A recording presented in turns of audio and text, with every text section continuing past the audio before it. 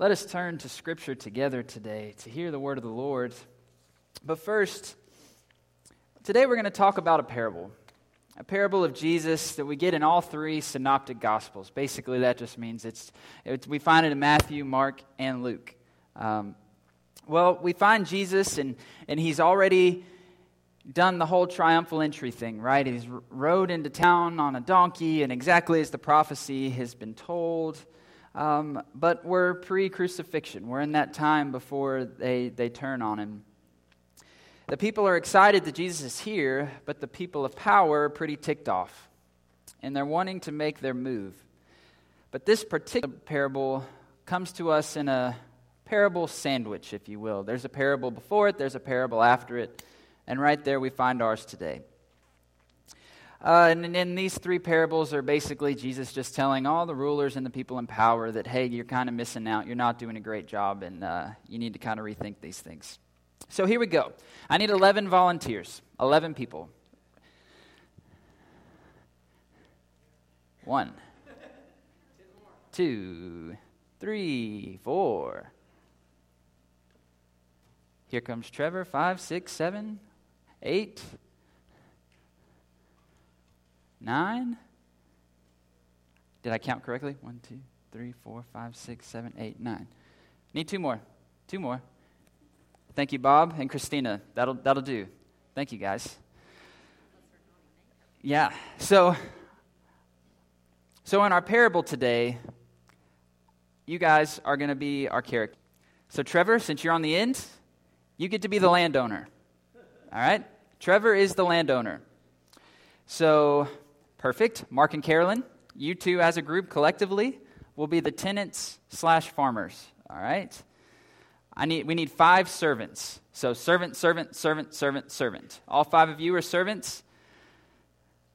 Perfect. Dwight, you can be the son of Trevor. All right? This is just great. And then Bob and Christina, you guys will be the new tenants. All right? So we need to kind of set this up just a little bit. So Trevor, let's have you come up here. Mark and Carolyn, if you guys will be front and center right here. Servants, if you guys will come up here and be behind Trevor. Trevor is going to send you out. Dwight, you can come up here and join the party too, because you're the son. You're with Trevor. And the new tenants, that's perfect, right where you're at. So I invite you to hear the word of the Lord today from Matthew 21. We're going to start in verse 33 and go to 46. But I'm not a director, okay? I'm just a pastor. So as you hear things, let's make them happen, all right? And feel free to use your best judgment. We good? All right. So for today, I'll say you guys stay seated, hear the word of the Lord, and see the word of the Lord today. So here's Jesus' words from Matthew 21. Listen to another parable. There was a landowner who planted a vineyard. He put a wall around it, dug a winepress in it, and built a watchtower. Let's make the vineyard down there. Just that way there's somewhere for them to go.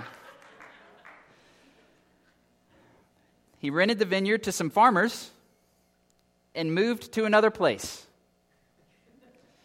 When the harvest time approached, he sent his servants to the tenants to collect his fruit. Just 3 of you. Just 3 of you. 3 go at the first time. So we practice this, I promise. The tenants, they seized his servants. They beat one. They killed another.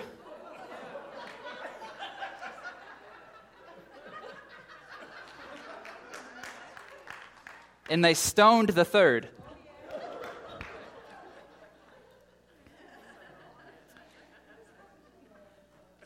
Then he sent 2 more servants.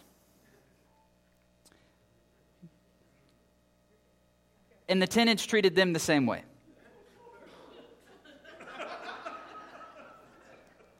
But last of all, he sent his son to them.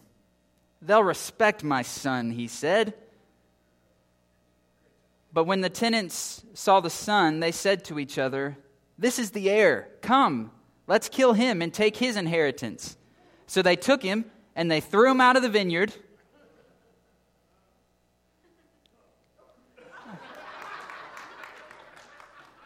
And they killed him.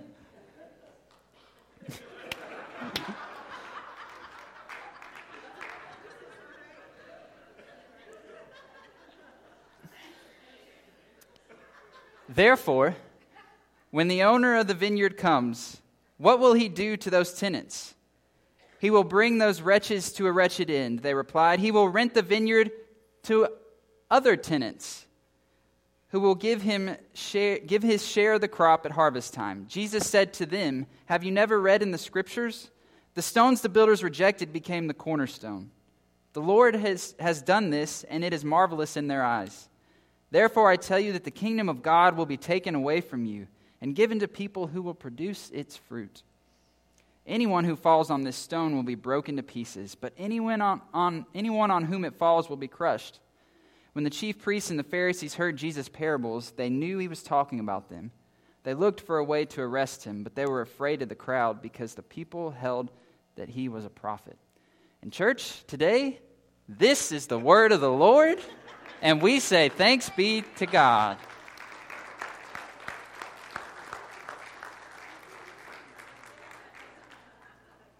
We practice on Tuesdays at noon if you want to join. It's Improv Club. It's an official small group of the Gainesville First Church of the Nazarene.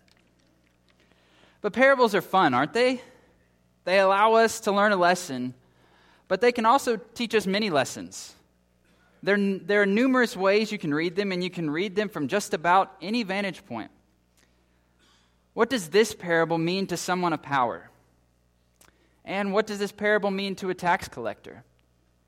What does this parable mean to a middle school principal? And what does this parable mean to a sixth grader on their first day at a new school? Parables, when done well, can speak into all of those situations. And let's just say Jesus was kind of a master at this whole parable thing. Have you ever had a teacher, a professor, or maybe even a Sunday school teacher that would tell lots and lots of stories? I had one professor at Trevecca that would tell us a solid 15-minute story. And we were waiting on the big finish and the meaningful point. And at the end of the story, he would just kind of go, "I don't really know why I was telling you that."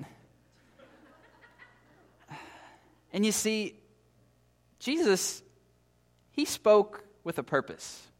He spoke these parables for a reason. These parables are for the people of God between the triumphal entry and the crucifixion of Christ, but they're also for us today. They're for us between the ascension and the return of Christ. Now let's recap our story real quick, even though I'm sure you'll probably remember this for quite some time. Our landowner, Mr. Trevor, decides to build a vineyard and lease it. This really isn't strange to us today. We see this happen all the time. People rent things out. People pay their dues, and then they can come in and they can make profits off of their efforts and as their tenants in this property. Let's just say that the landowner must not really have good discernment, because he rented his land out to some pretty awful people. Not only did they not pay their bills, but they were willing to harm others in order to really keep it all for themselves. How many of you have ever owned a rental property? Anyone? All right, several people have. We did for a year, and we'll probably never do it again. If you're ever thinking about buying a rental property, please take Gerald Herring out to lunch and let him tell you story after story. And he won't tell you not to. He will just enlighten you on some of the things to expect. You see, you always run the risk of having some pretty crummy renters. Most of the time, you couldn't afford to really keep up all those bills if you don't have renters in your property. So you don't always have time to seek out the perfect renter. So you could end up with a crazy cat lady that ruins all of your carpet. Or you could luck out, and your tenant is a contractor that fixes every little thing that's wrong throughout their time and doesn't charge you a penny. It can happen. It's a risk, but it's a risk that can really pay off big time. So this landowner, they picked such terrible renters that they kill the bill collectors. Now, I think we all feel rather negatively about bill collectors, but we understand who the money belongs to. The people that are sent in to collect his portion of the profit are beaten, and some are even killed. So what's the owner's solution? The owner thought, it's about to get personal. You see, he could have hired old Joe Blow off the street to go in and try again and possibly get killed, but he didn't. He was done with that tactic. He was done hiring folks. Things were about to get personal. You see, over the last 19 months, we've lived in a chaotic world with COVID. I think we can all remember watching the news and reading articles and hearing about this virus that was way, way off, right? Then a few days pass, and we read about this virus that's got a little bit closer. A few days pass, we turn on the news, and oh, here it is, it's in America. But it still felt far away, right? We still felt like it was not here. Well, it didn't take but just a few more days, and oh, all 50 states have cases of this new virus. Wonderful. Then it didn't take but a few more days, and every county had a few cases of this virus. But even then, still, it kind of felt like this distant thing, right? It seemed like, oh, I hate that that's happening, but it's not really affecting me. But then I think all of us, we can remember the first time that a family member or a friend or a loved one called us and said, well, I have COVID. And your heart just kind of sinks, and your stomach, you just kind of feel sick, right? I mean, it's awful. You know why it's so awful? It's because it got personal. It was no longer some far-off idea in another country that might not ever pose some threat to us. But now, it was personal. It was a family member, it was a friend, it was a loved one, and now here we sit 19 months later, and we've all lost loved ones and friends to this terrible, terrible virus.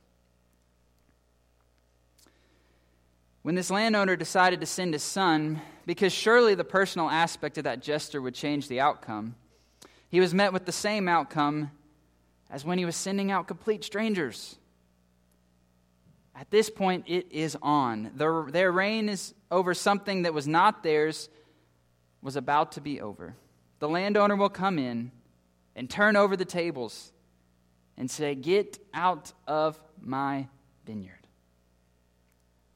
You see, their kingdom that they thought they were running, that they were building and establishing and gaining power, it was really just a lease. You see, they were not on a rent-to-own contract. That's really explicit in rental contracts if it's there. That's not what this was.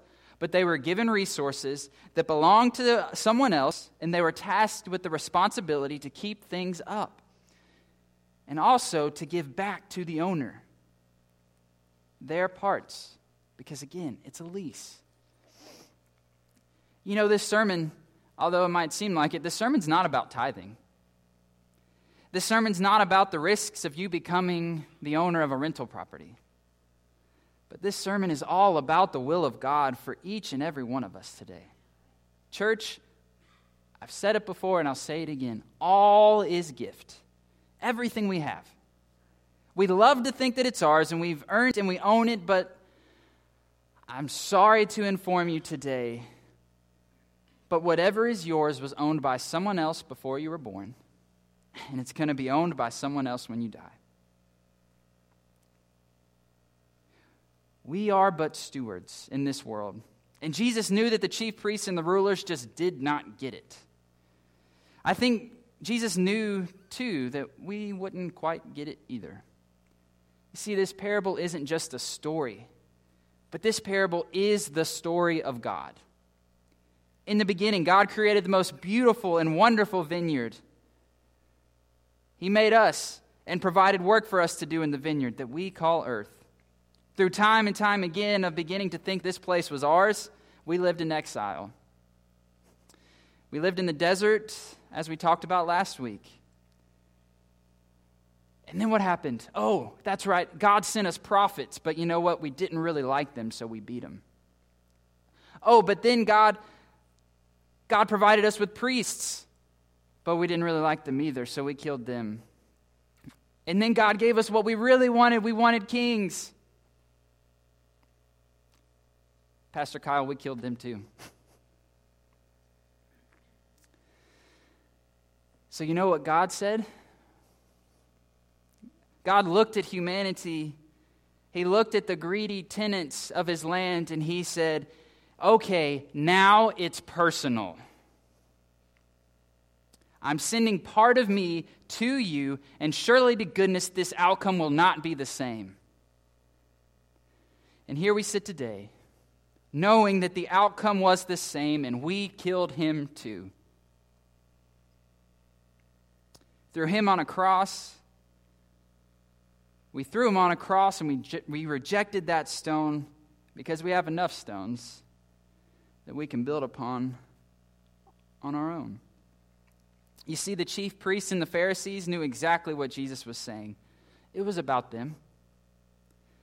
They had been the greedy tenants. We have been the greedy tenants, church. But the good news for us today, the gospel for us, is that Jesus tells us that those who are willing to do the work and produce the fruit that was intended will be participants in the kingdom of God, and I don't know how it gets any better than that for us today. When God longed for a holy, pure relationship with you, God didn't just create old Joe Blow off the street and send him, but God looked and said, Anakin, Becky, Christy, it's about to get personal.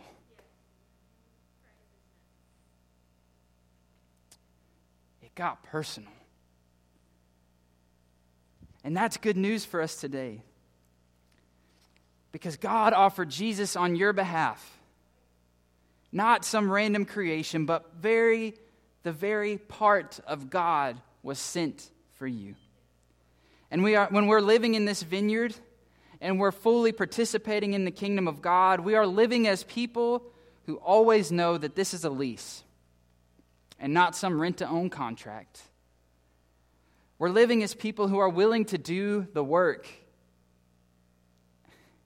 And in the Church of the Nazarene, we call this a sanctified life. A life so set apart from the idea that we could ever own what this is. But rather that it's our job every day to communicate with the servant and the landowner so that we can steward it so well. Today we're going to share in some wonderful barbecue together, and it is going to be fantastic. But first, we're going to partake in a meal that reminds us of our desperate need of the landowner and of the servant to ever be able to enjoy any other meal. We must first enjoy this meal together. Did everyone receive elements as you came in? If not, if you'll raise your hand, Pastor Gary and Joe can make sure that you get those today. If you've never used these before, there's one thin film on the top that will allow you to have access to the wafer. And then there's another thinner film on the bottom that opens the cup for you.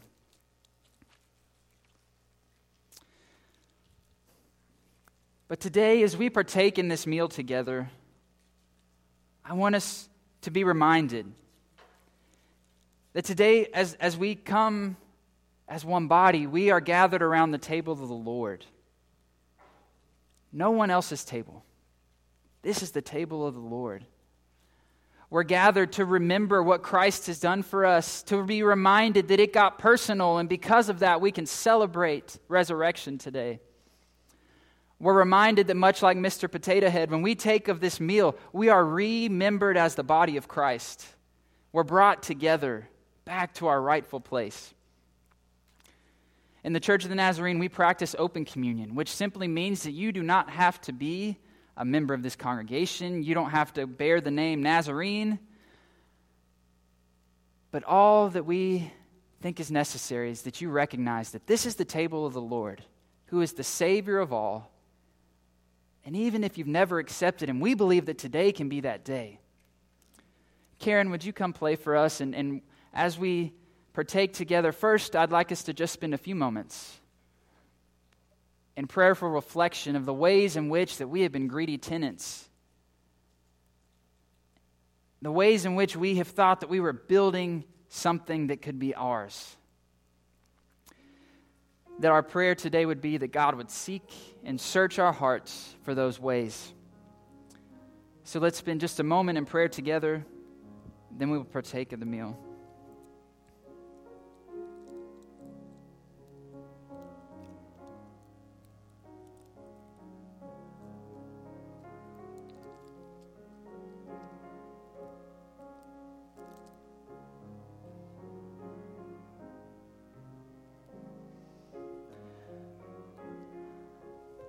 Oh Lord, we come before you today with humbled hearts, humbled minds, at the very fact that, Lord, it became personal when you so desperately longed for us to enter into relationship with you. Lord, I pray today that you would seek our hearts, you would search them for any ways in which that we have not faithfully reflected you in our efforts, in our desires. Lord, we come around this table all confessing today that you are Lord, the one Lord that unites us in the one faith and one baptism. So Lord, today as we partake, it is our prayer that these elements would be for us today the very broken body and shed blood of Jesus, the Son of the landowner who came so that it would be personal on our behalf. And Lord, we thank you for the reconciliation that happened through that life, death, and resurrection of Jesus our Lord, whose table we gather around today. And it's in your name we pray. Amen. On the night that he was betrayed, the son of the landowner, he gathered the disciples in the upper room, and he had one last meal with them. And before the meal, he took the bread, and he held it up, and he blessed it, and he broke it, and he said, "This is my body which is broken for you. Take and eat in remembrance of me."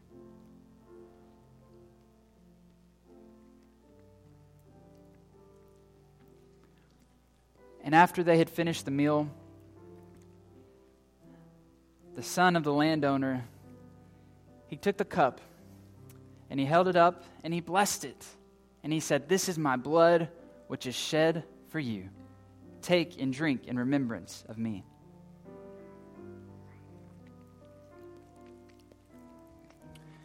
Would you stand this morning to receive a blessing today that